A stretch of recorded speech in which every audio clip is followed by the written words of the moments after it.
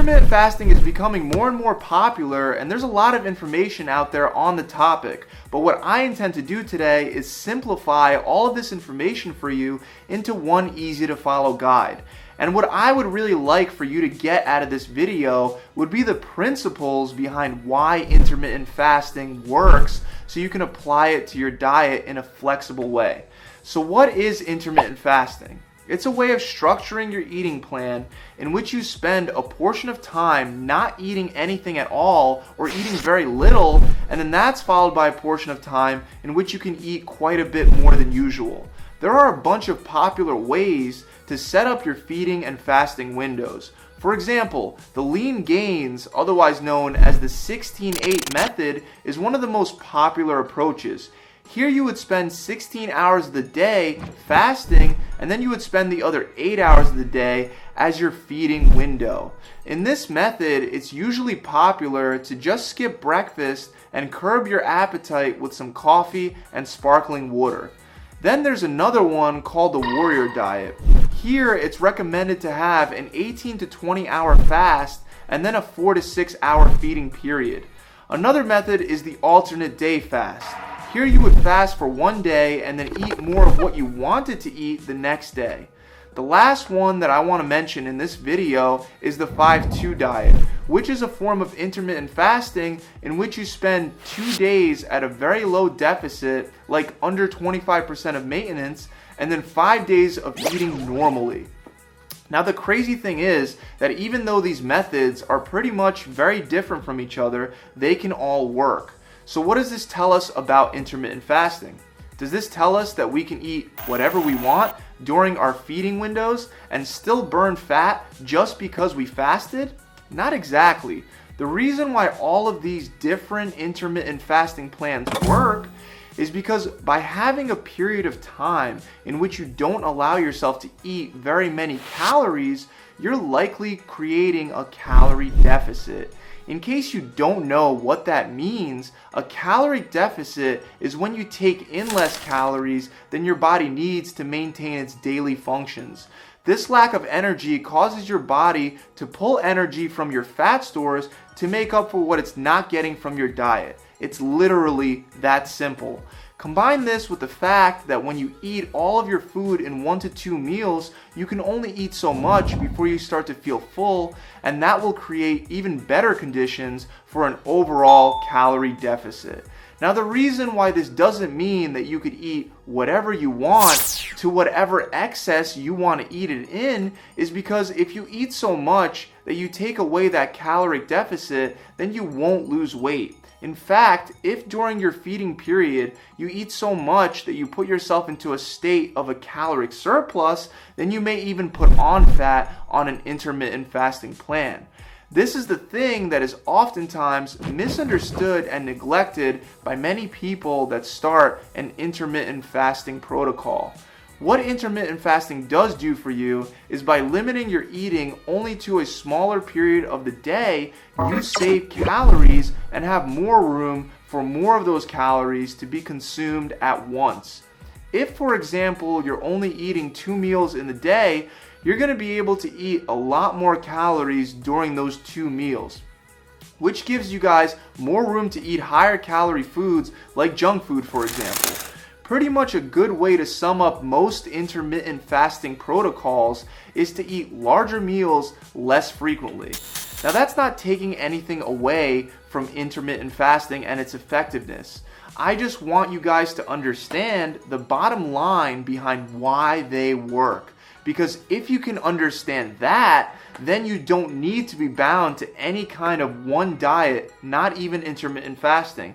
Your diet can be more adaptive based on your life, and it could work for you rather than something that you have to obsess over. The whole point of intermittent fasting is for us to see that obsessing over meal frequency and losing muscle mass and about our diet in general is unnecessary. However, you see a lot of people doing intermittent fasting, obsessing over exactly how long their feeding or their fasting period is, as if starting their feeding period a couple minutes early will somehow throw off their results. These people that obsess like this clearly don't understand the underlying principle of why the diet works. And that's because it creates an overall calorie deficit. If you add an extra 30 minutes to your 8-hour feeding window, it doesn't matter at all as long as you still create that caloric deficit. To ensure you create that calorie deficit, it's a good idea to track your calories at least until you understand how much of a caloric impact your food choices are having. To lose weight and burn fat at a fast and safe pace, we want to reduce our calories by 20 to 25% for maintenance. I'll include a link in the description for a maintenance calculator you could use to find out your daily caloric maintenance levels. Now, once you subtract 20 to 25% from maintenance, you'll have the amount of calories that it should take for you to burn fat. What intermittent fasting teaches us is that we could spread those calories throughout the day however it is that we want. We can also spread those calories throughout the week in a flexible way. You don't have to stick to any one approach. You could do a 24-hour fast today, a full day refeed tomorrow, a 17-hour fast the next day, followed by a 9-hour feeding period. It doesn't matter. What matters is that you hit your deficit target overall for the day or the week or the month. These different protocols like the Warrior Diet and the Lean Gains Diet and the 5-2 Diet are just there to help. They're not supposed to be taken as strict rules. Okay, with that said, I want to give you a couple basic examples of how you can spread your deficit calories across your intermittent fasting plan. Remember, these are just common examples, not rules, and you could divide your calories however you want. The first example is of a pretty balanced 3 meals a day split. Here we would have our first meal sometime between 12 and 2 p.m., then another meal between 4 and 6, and then the last meal between 8 and 9. A balanced split for 3 meals a day would be a 30-30-40 split, in which one of your meals of your choice would have 40% of your daily allotted calories. You can divide these 3 meals in whatever percentages you want. Obviously, within the limitation that you can't go above 100% total.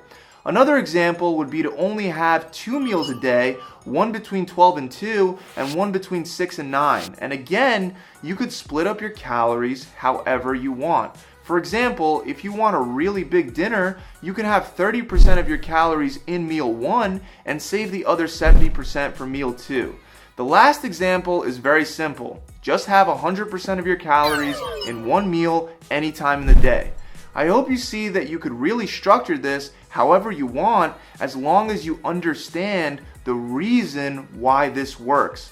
When you understand that it's all about the overall calorie deficit, you can even use intermittent fasting on and off in your plan to counterbalance cheat days.